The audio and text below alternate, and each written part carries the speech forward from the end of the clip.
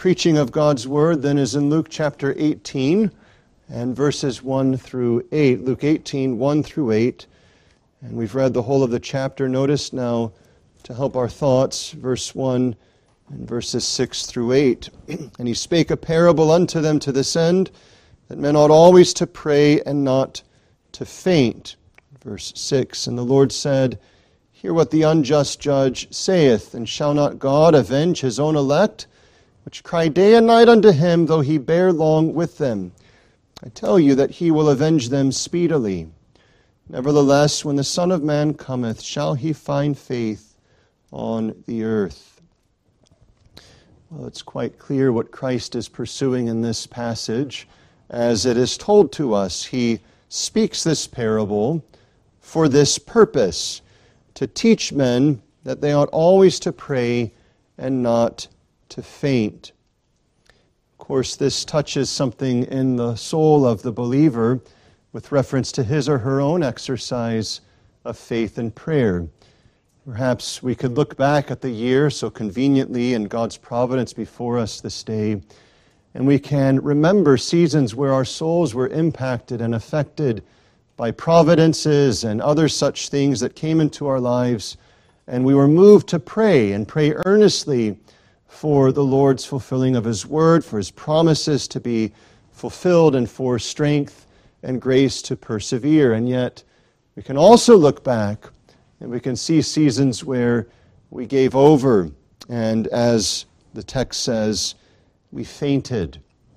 How many earnest petitions might have lasted for a month, or a week, or a day, or even the second that it was uttered, only to vanish because we became disheartened and fainted. Well, we could understand the Lord coming to us with a rod of iron and reproving and admonishing us and so on. And there are times when the Lord does come with firmness of speech.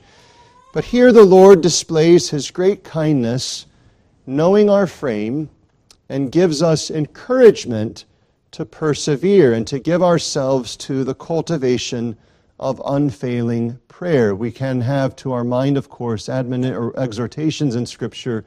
Paul says that we're to pray always, to never cease praying. Well, Christ is here presenting the same. But you'll notice the text presents to us this parable. The word parable means something that is thrown alongside.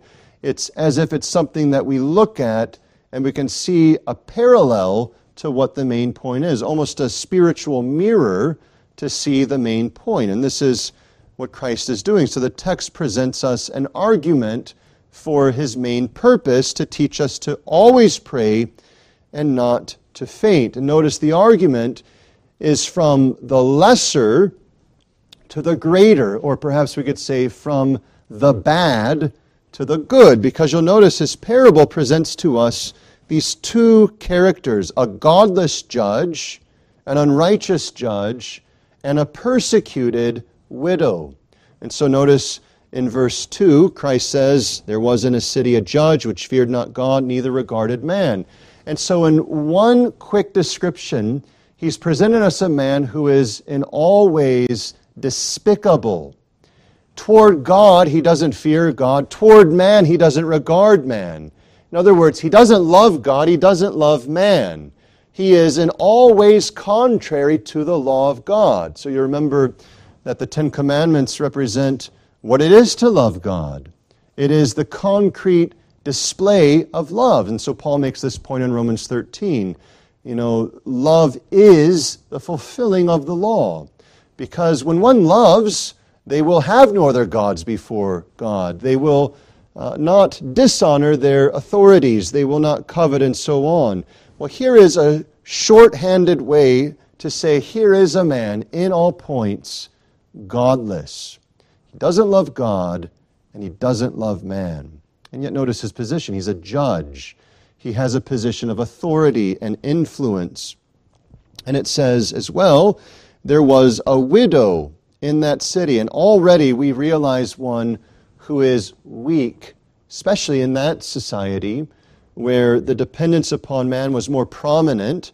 So here is a widow who comes to this godless man, this loveless man, and appeals to him to execute his office. Avenge me of mine adversary. The idea is the one who is opposed to me, the one who is persecuting me.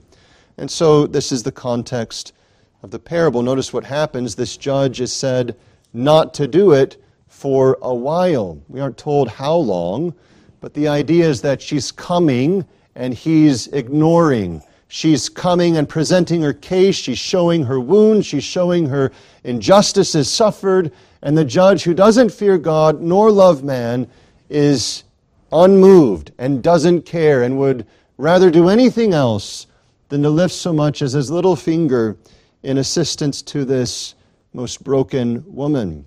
But notice, Christ says afterward, he said within himself, though I fear not God, nor regard man, yet because this widow troubleth me, she's relentless, she's unfailing, she doesn't stop, she's always coming, she's always asking and seeking and knocking. Not a day passes where I don't see her. I'm walking down the streets, I catch an eye, and I try to move the other way, and there I find her. I go this way out the house, and she finds me there. Everywhere I go, she's ever asking.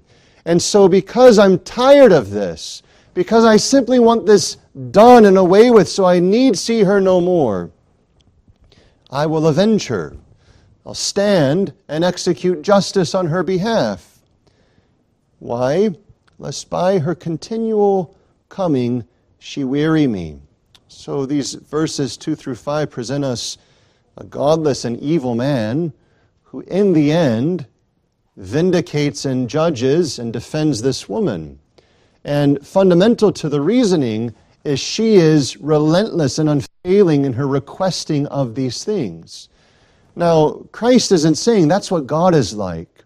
Because notice, the argument goes from the evil and the lesser to the good and the greater. Christ says, hear what the unjust judge saith, and shall not God avenge his own elect, his own chosen ones, which cry day and night unto him, though he bear long with them? If this evil man, if this loveless man, if this wicked man will indeed answer this request, shall not God, who is good and faithful and loving, answer the requests of his people?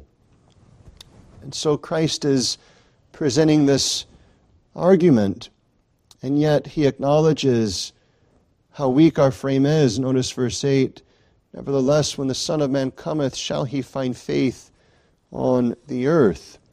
The idea being, in spite of the constant testimony of God's faithfulness, yet man's trust in him is so weak. Brethren, never will your faith outrun the faithfulness of God.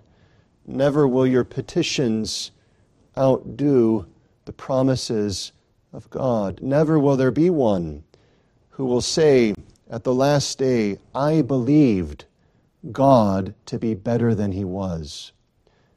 On the last day, it will be shown for each of us that we have believed beneath the privileges afforded to us, that we have trusted under the great measure of riches and promises afforded to us. In light of that, Christ is exhorting us that we ought always to pray, even in the midst of sorrows. Think of the widow. She had this persecutor after her, and she defenseless. She without recourse, it seems, to other hopes. And this man who was the unjust judge doing nothing for her. And yet she didn't say, well, this is my lot, I guess I'll just endure it. She continues to request. She continues to appeal. And notice Christ's connection. God's own people, he says, cry day and night unto him, though he bear long with them, though he doesn't seem to move quickly. And so Christ is acknowledging that there are seasons where our prayers seem to go unanswered, where our earnest desires seem to be ignored. But he's calling us to a higher plane of understanding and discernment to remember that God is faithful who has promised, and he will indeed avenge them speedily. So you'll notice this tension in the text. He says he's bearing long with them, and yet he'll execute judgment speedily. The idea is not some, contradiction, but the enduring of length of time in this world will in the end be dealt with quickly. And so the grand change and the grand provision that is to come in the highest when Christ returns will overtake God's people instantaneously. And this is an argument from the greater to the lesser. If it's true that God will on the last day execute all that He's promised, how much more should we in the daily affairs of our life be much in prayer and reliance upon Him? And so constant in prayers before the throne of grace. We'll consider then three things to help us as we weigh this truth. First, the exercise of constant prayer. Secondly, from the exercise, the obstacles to constant prayer. And finally, the support for constant prayer. The exercise, the obstacles, and the support. Imagine that each of us, one way or another, however much we did or didn't, had some thought of what does the year to come have for us. And spiritually, there can be much benefit in considering if the Lord should give me life, how would I hope to grow by His grace? And doubtlessly each of us could say, by His grace we need to grow in the exercise of prayer. And in the Lord's providence we have such a passage to help us. So consider then firstly the exercise of constant prayer. Before we can address constant prayer, we have to address prayer itself. What is prayer? Well, fundamentally, it is calling upon God and lifting up our desires to Him. And so when we pray, we're giving expression to something that is desired. There's an acknowledgement of our weakness, otherwise we wouldn't ask. It is an acknowledgement of His ability to provide, otherwise we wouldn't ask. But it is fundamentally a drawing near to God and saying, Lord, I desire these things. Notice, for instance, in Psalm 62, this beautiful picture of prayer, Psalm 62. Much in the Psalms, of course, is taken up with prayer. But you'll notice in verse 8 of Psalm 62, trust in Him at all times, ye people. Pour out your heart before Him. God is a refuge for us. Notice a couple things. The way on either side of the text, there is an expression of confidence. Trust in Him. God is a refuge for us. There is a temptation for Christians to think, because I trust, because God is my refuge, I really don't need to pour out my heart. It's this thought that if I really trust God, I won't be much moved. That dehumanizes what we are. We are people who have real desires. And those real desires are to find expression unto God. And so the psalmist, and of course God by the psalmist, is cultivating this approach that we would lift up our desires to Him, that the depths of our hearts would be poured out to Him. Children, think of this for a moment. In the summertime when it's hot, you'll be playing with water. Hoses will be out, buckets will be out, perhaps you go to the pool, whatever else, and you scoop up the water and you pour it out.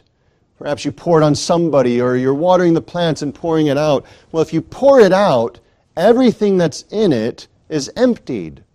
And the idea here is all that's bound up in our hearts is in prayer poured out until it's emptied before God. And so before we can talk about constant prayer, we have to realize that the essence of prayer is the pouring out of our desires before the Lord, unto the Lord. It is what Paul says in Philippians in chapter 4. Notice, related to this theme, Philippians in chapter 4, Paul writes there at verse 6, be careful for nothing, but in everything, by prayer and supplication with thanksgiving, let your requests be made known unto God. Now notice something in the Scriptures. The Scriptures have one object for our prayers, one target, if you will, one person to whom we pray, one being, and it's God. We don't pray to saints. We don't pray unto those who have departed. You can go to what are now unfortunately called celebrations of life instead of funerals, and you can hear people speak as if their departed ones are the ones to whom they're praying. And so you can set aside even the vain superstition of false religions, and you can see sort of this overarching idea that has gripped society in our nation. And what's turned to prayer is this sort of desired expression unto departed loved ones. But the Scriptures are everywhere united in this focus. True prayer is unto God and God only. It doesn't go up to the Apostle Paul. It doesn't go up to Mary. It doesn't go up to Uncle Joe or anyone else. It goes exclusively to God. And this tells us of what great privilege is given to us, that we don't go to some time-bound, weak creature, but we pour out our hearts to the living God of heaven and earth. We have the privilege, yea, the commandment, to come and pour out our hearts to none less than He who is eternal and infinite and faithful and good. It is the lifting up and the pouring out of our desires unto the Lord. But for it to be true prayer, it's not the pouring out of any desire, because as you and I know, we have sinful desires. Sometimes in our shame we can think back to days perhaps when we were unconverted and the things that we would pray for being contrary to God's law. That's not prayer. That is profaning such a privilege. Notice in 1 John in chapter 5, we have this guidance for our prayers. 1 John chapter 5 and verse 14. John says, "This is the confidence that we have in Him, that if we ask anything according to His will, He heareth us." Now this isn't talking about the secret and decreed will of God. It's speaking of His revealed will, what He's promised, what He's commanded. We can't pry into the secrets of God's decrees, but we can rest upon His promises and be guided by His providences and be instructed by His commandments. And as we ask for things according to His will, He hears us, which, by the way, means if we ask for things not according to His will, He doesn't. So you can think of it this way. If someone were there and envious of the possession of another and prayed, "God, I ask that you would allow me to steal that possession." Well, it's a desire perhaps, but it's a sinful desire. It's a corrupt desire. That's not a true prayer. It's a testimony against our souls rather than for our souls. But if we ask, "Lord, you have called me to honor my father and my mother. You've called me to honor those in authority over me. And right now I'm struggling to do so. Would you forgive me, and would you give me grace to grow in my honoring of those above me?" That's prayer according to His will. And we are certified by none less than the Word of God that He hears us. And if He hears us, as it goes on, we know that if He hears us, whatsoever we ask, we know that we have the petitions that we desired of Him. So prayer is a pouring out of our desires as informed by the Word of God. It must be offered in faith. It isn't just this rote word, right?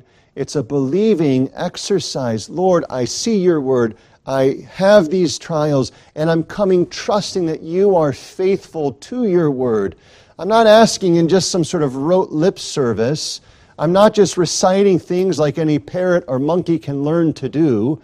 I'm actually earnest in my soul, trusting your word and saying, as you've promised, so I believe.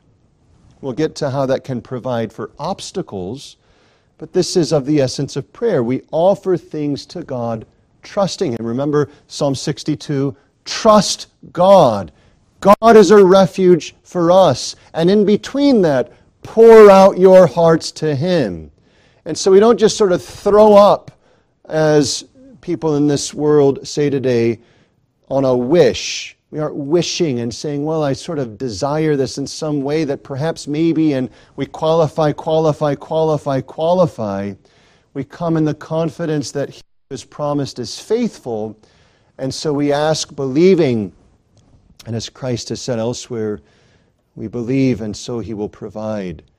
And as Scripture clearly testifies, the exercise of true prayer is an exercise of prayer by the person and mediation of the Lord Jesus Christ. We are to ask things in His name. We have a beautiful picture of this in the book of Hebrews chapter 4, where we're reminded that we have a great high priest, verse 14.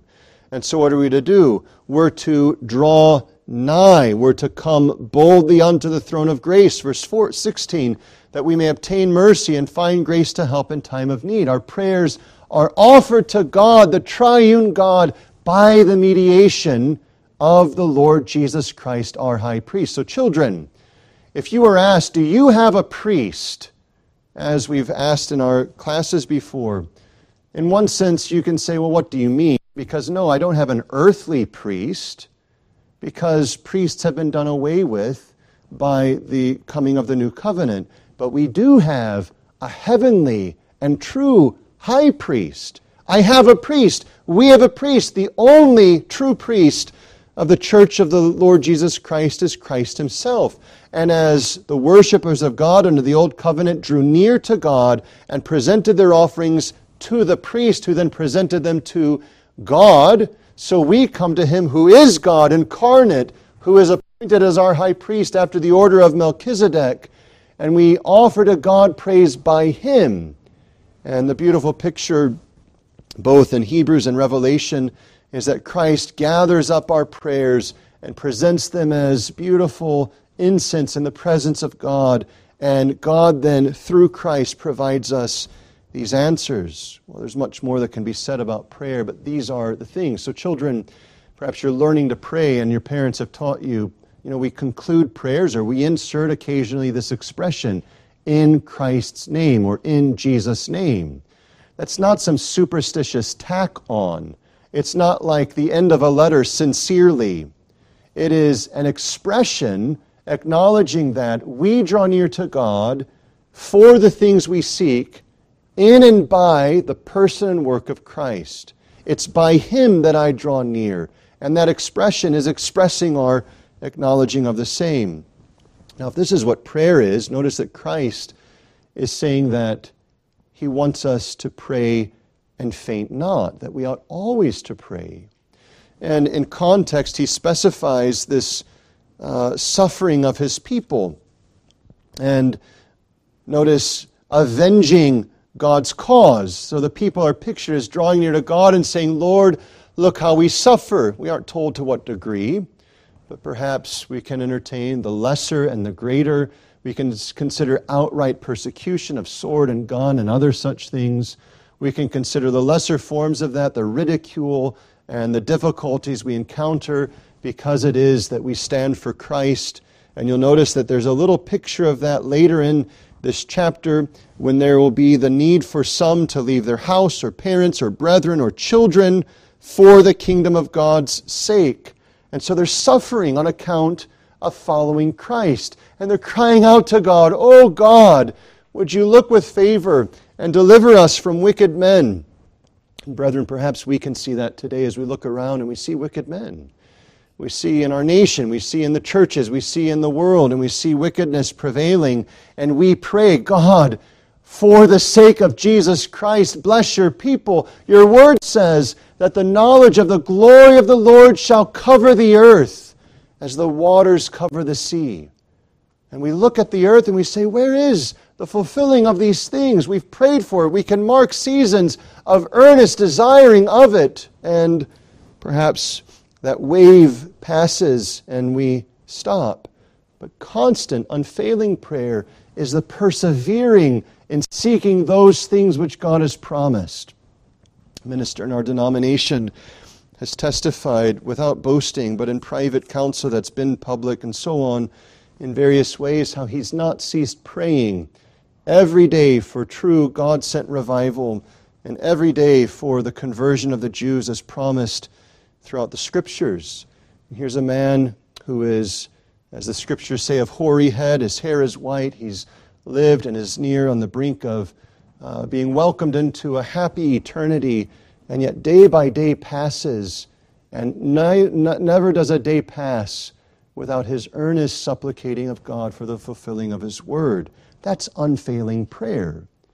Now, we can find the contrast often in ourselves, how we start with zeal and then we cool and give over.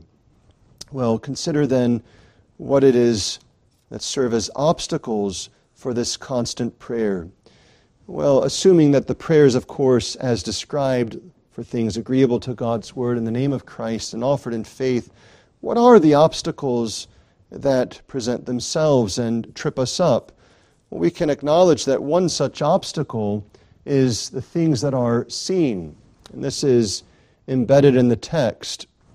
So notice Christ says, though He bear long with them.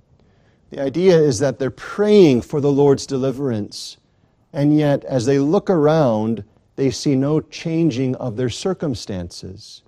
Here they're being chased from this city to the next city. Here is a group of believers being drawn to various colosseums and put to death. Here are those who are losing their jobs and their inability, or they gain an inability to purchase and other such things. Persecution's coming. And as they look around and they pray and they gather for their prayer meetings and they gather in public and they gather in secret and they gather personally before the throne of grace, they look around and what can be said is this: nothing is changing. I don't see any change. In fact, it seems to me that things are actually worsening. Remember Asaph's great struggle in Psalm 73. He saw the prosperity of the wicked. And when he saw that, it was then that he was tempted to slip, to give over, and to struggle. You remember Job, when he saw everything stripped from him, his body, his health, his children, his lands, his riches. What was the counsel of his wife? His wife counseled Job, curse God and die. Give up. Look at everything. Why would you maintain your trust? Why would you persevere? And this is, of course, a temptation common to us all. We pray perhaps for the conversion of our children, and instead of seeing them converted, though we've prayed ever earnestly, we see them seemingly hardened. We pray for the advance of true religion, and instead of seeing that with any display of influence, we see false religion increase. We see corruptions of Christianity multiplied. We pray for personal growth, and instead of personal growth, we're left, as it were, to face our own remaining sins and iniquities. We pray for growth, and we are met with afflictions and trials. The sight is a large argument for our giving over. You can hear this in worldly ways, nothing sinful necessarily, but in the world, well, I've tried this and I've tried that, I guess I should just give up. This is the thing that grips us sometimes in our prayer. I've prayed this, I've prayed that, I've prayed for a week, I've prayed for a month, I've prayed for a year, I've prayed for 10 years, nothing's changed. Everything I see is as it was, or is in fact worse than it was. So I'm just going to sort of slip on by that and ignore it henceforth. Brethren, that's not maturing, and it's not growth in grace. It is, as Christ says, fainting. It is the discovery of weakness before the throne of grace. Related to that, another obstacle is the delay. It's related to sight, of course, but the delay is a specific form of it. And so it's something that we're earnestly seeking, and yet instead of receiving it in the timing that we desire to receive it, it's deferred and it's put off. And of course, it's as Christ says, as if God bears long with them. Do you remember the ridicule that Peter acknowledges in his second epistle? He says these godless men are chiding the believers with what? They say, where is the sign of his coming? You believe that this Jesus Christ who died and rose again is going to come again? Well, everything's continuing the same way it's been since he died and rose again, since the creation was first made. And Peter says, of this are they willingly ignorant, because they ignore the fact that the world is not the same as it once was because of the flood and judgment that was meted out upon the earth. And second off, they challenge the faithfulness of the faithful God. And so he appeals to God's people to live not by what is seen, nor by the perceived delays, but to live by faith in the God who has promised. Which brings us to the third of these obstacles. We can look at sight and delays as things that are in some sense outside of us. We look and we see the way that society is. We look and we see the way that my persecutors behave. We look and see at the way unbelievers are carrying on. Departures and heresies and other such things are growing. We look and see no sign of the promises. These are delayed. Those are outside of us. But there is that which is within us, and that is the weakness of our own faith. It's interesting. What is Christ doing? He's reminding them of the faithfulness of God. And so notice the reproof that is tacked on at the end. Nevertheless, when the Son of Man cometh, shall he find faith on the earth? He is, as it were, saying, here, look at my finger. I'll point to where the greatest obstacle is found. And we expect him to point outside. We expect him to point at another person. We expect him to point, as it were, at some thing, some person, some difficulty around us. And he takes the finger and he places it square in our breast and says, there is the biggest obstacle. It's within you. It's your weakness, your unwillingness to believe what God has promised. That's the biggest obstacle. It's similar to what Christ says. It's not the same, but it's similar when he says, listen, it's not what goes into a man that makes him unclean, because what he eats and drinks, it passes through his system. But it's what comes out of a man. For out of the heart, man, does all of these wicked things. The point is, the biggest issue is the heart of man. And, we can be more specific, even the heart of the believer. And so remember Thomas, he who was privileged with seeing the miracles of Christ, and yet he doubts. He says, listen, I saw the scars, I saw the nails, I saw the spear, I saw, and I heard Christ say, it's finished. I saw all those things. I will not believe, except I place my finger in his holes and my hand in his side.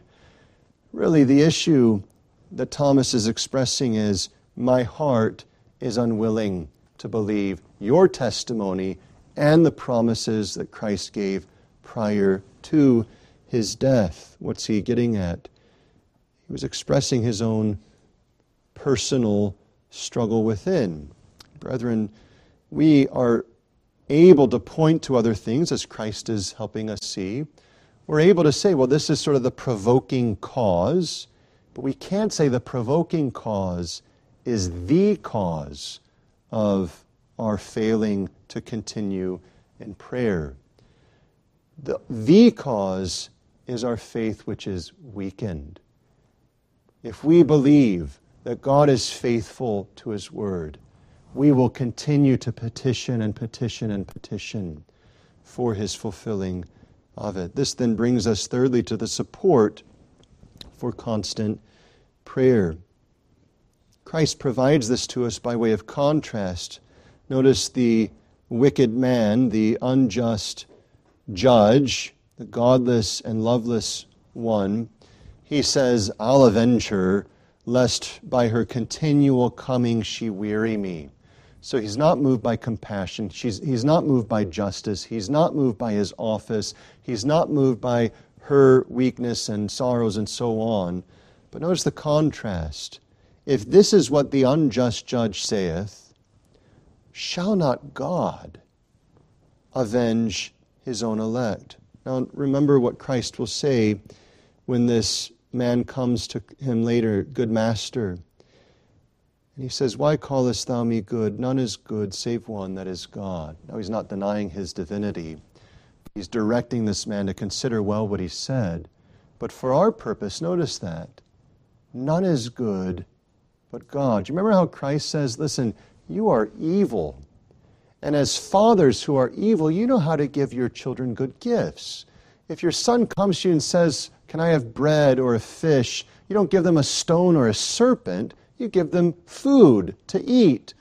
If a sick child says, can I have just a sick? A mother who is still influenced by sin doesn't say whatever. She goes and gets a cup of water and gives to her son or daughter that's desiring this cup. And if that's true, as Christ says, of those who are tainted by sin, what should we think of God who is untainted, has no shadow, no whisper, no hint, nothing of evil, nothing of selfishness, nothing of evil and wickedness within? He who is only and summarily and comprehensively and perfectly good. If this is who God is, and the unjust judge rises up to give help to this widow, how much more should we think of God, who is good, caring for his own? Well, what does a good one do? Remember when God testifies of himself, proclaiming his name, the Lord God, gracious and merciful, long-suffering, and so on. He's praised as the God of compassion. He's praised as the one who loves us and is concerned with us. We're reminded, as we saw in Hebrews chapter 4, that Christ is of such character toward us. He, being incarnate and suffering himself, is not untouched by the feeling of our infirmities, but was in all points tempted like as we are, yet without sin. What's the point? God is saying Christ knows you. He understands you. He knows the pains and the realities and sorrows and difficulties that you face. How does he know that? Because he faced them. He was touched by the feeling of our infirmities. He was attacked without cause. He was misrepresented. He was called a legalist. He was called a winebibber. He was called all of these different things wrongly. His mother and brethren misunderstood him and ridiculed him as one who had lost his mind. The teachers of God's word, the Pharisees, looked at him and denounced him as one who was working by the work of Satan. He was attacked by Satan himself. All of these things forsaken by the closest of his friends, his own chosen and beloved disciples. All of these things he knew. He knew what it was to forsake house and home, mother and brother and sister and everyone else. He knew what it was to go without a home. He knew all of these things. And so there's no one who can stand up before the Lord Jesus Christ and say, you don't know the pain that I'm facing. You don't understand the temptations I am enduring. You don't understand the difficulties that surround and engulf me. None can compare to Christ's sufferings. And here's the good news. Christ, out of compassion, is moved toward us in our sufferings. So you'll see the principle, shall not God avenge his own elect? And yet embedded in that is this galaxy, this universe of great comfort. This God who is good is a God who is good toward his people. And so the support is to remember, yes, it's a delay, yes, it's a struggle, yes, it's a difficulty. Here's the plane of what I'm experiencing. But above and even in and through all of these things is the certainty and the promise that God who rules over all things is a God who is compassionate toward me. And instantly Satan arises and says, yes, but if God were good, would you suffer this way? If God were faithful, would you endure these things? Brethren, this is nothing new. It's the very thing that Christ endured. Do you remember when Christ fasted for 40 days? He goes into the wilderness, and what is it that Satan says? If you're the Son of God, turn these rocks into bread. Embedded in that is this, if you're the Son of God, a father loves his son, surely he'll give him nourishment. What's the point? Satan's coming to Christ, and he's saying, well, let's just consider, well, is your Father good? If he were good, would he so allow you to endure these things as you're enduring them? The same tactics are applied today again and again to his people, but the support is to remember, I look to God who is good and faithful. And this isn't just sort of leaping into the dark as the world loves to express faith. It is actually firmly planting ourselves upon the clear testimony of the whole of the history of God's faithfulness throughout all generations. So you can look backwards. And whereas we can say, looking forward, there's a lot of uncertainty as to what the circumstances are going to turn out to be. It's not true looking backwards. It's as if the sun of God's providence has broken upon all history so that we can see Joseph. And as we're seeing him, we see him despised by his brothers, sold into slavery, wrongly accused by Potiphar's wife, imprisoned, forgotten by those in prison, and so on. All these things, wave after wave, coming to him. But we look back and the sun shines brightly, and we see him on the last of his days, and there he is with his brothers and father, as he was foretold by vision, that they should bow before him. And he sees that. We see that. We see Job and all of the darkness that engulfed his life and the sorrows and the pain and the difficulty that chronicled his existence for a long season. And yet we also see him restored and healthy and strong. We see the suffering of Christ and the darkness of the earth and his crying out, my God, why hast thou forsaken me? And we see his lifeless body taken from the cross and placed into the tomb. But we also see the first day of the week where Christ arose. And we also see Christ ascending into heaven. And we have all of these innumerable instances of God's faithfulness to circumstances, let's be frank, which far outdo our circumstances today. We have troubles and trials. We don't mean to demean that. But what in God's great wisdom he has supplied for us are circumstances that are far worse than ours today, and God's faithfulness displayed to those. For what reason? So that we would be assured that though I can't see much beyond this next step, and there are all sorts of snarling creatures and difficulties and pains that I know are there before me, yet I am assured of God who has been faithful and has promised will be faithful going forward. The support is God. That's the support for constant prayer. It's what God is. It's what God has done. It's what God has promised. It's that he does remember. It's the certainty, as Christ says in verse 8, I tell you that he will avenge them speedily. Sometimes people get lost in, well, why so many words? Why doesn't Christ just say, listen, he's going to avenge you speedily?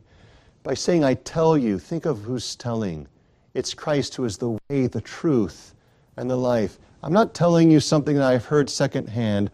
I am telling you, God will do it. And yet, when the Son of Man comes, shall he find faith on the earth? Well, brethren, if God is to find faith on the earth, it will be a faith that he gives, as faith is a gift of God, and it is a faith which he will sustain as we look to him who is faithful. As we close, we can close by raising this. If we are to pray constantly without fainting, we must secure several things to our understanding, and the first of them must be God's faithfulness. We must start there. Sometimes people will say, and there's need for it, can't we have a more practical book or a practical lecture, or practical teaching or this or that? And there's need for practical things. But what people often forget who are asking for the practical instruction is all of the practice in the world gives no help unless there is the foundation for that practice and on which that practice stands. The practice of prayer, understand this, Christ is exhorting to a practice that we pray and faint not. But how does he do it? He doesn't say, so this is what you need to do. Set 3 hours each day, Make sure you organize this. Make sure you do that. Those things can be helpful tactics and practices and so on. But actually what he does is he clears it all and says, you need to remember God. That's fundamental. If you are to be constant in prayer, you must secure unto your mind and your soul and be saturated and nourished by the truth of what God is, and particularly what God is to you. God has chosen you. He's placed His love upon you. And so you can see a few things. God, election, sovereign love, His compassion, all of these things must be known if ever we are to be constant in prayer. And the simple fact is this. Many people say, I'm struggling with prayer and all these things. If they would step back and look at it, where they're really struggling is their clarity of understanding who and what God is. And so they try to manage all of these tactical and, sort of strategic things, and all of them may be good or bad for that matter, but unless they come back to the fact of what God is and what God is to them, they'll never be able to put in practice all of those tactics and strategies and approaches.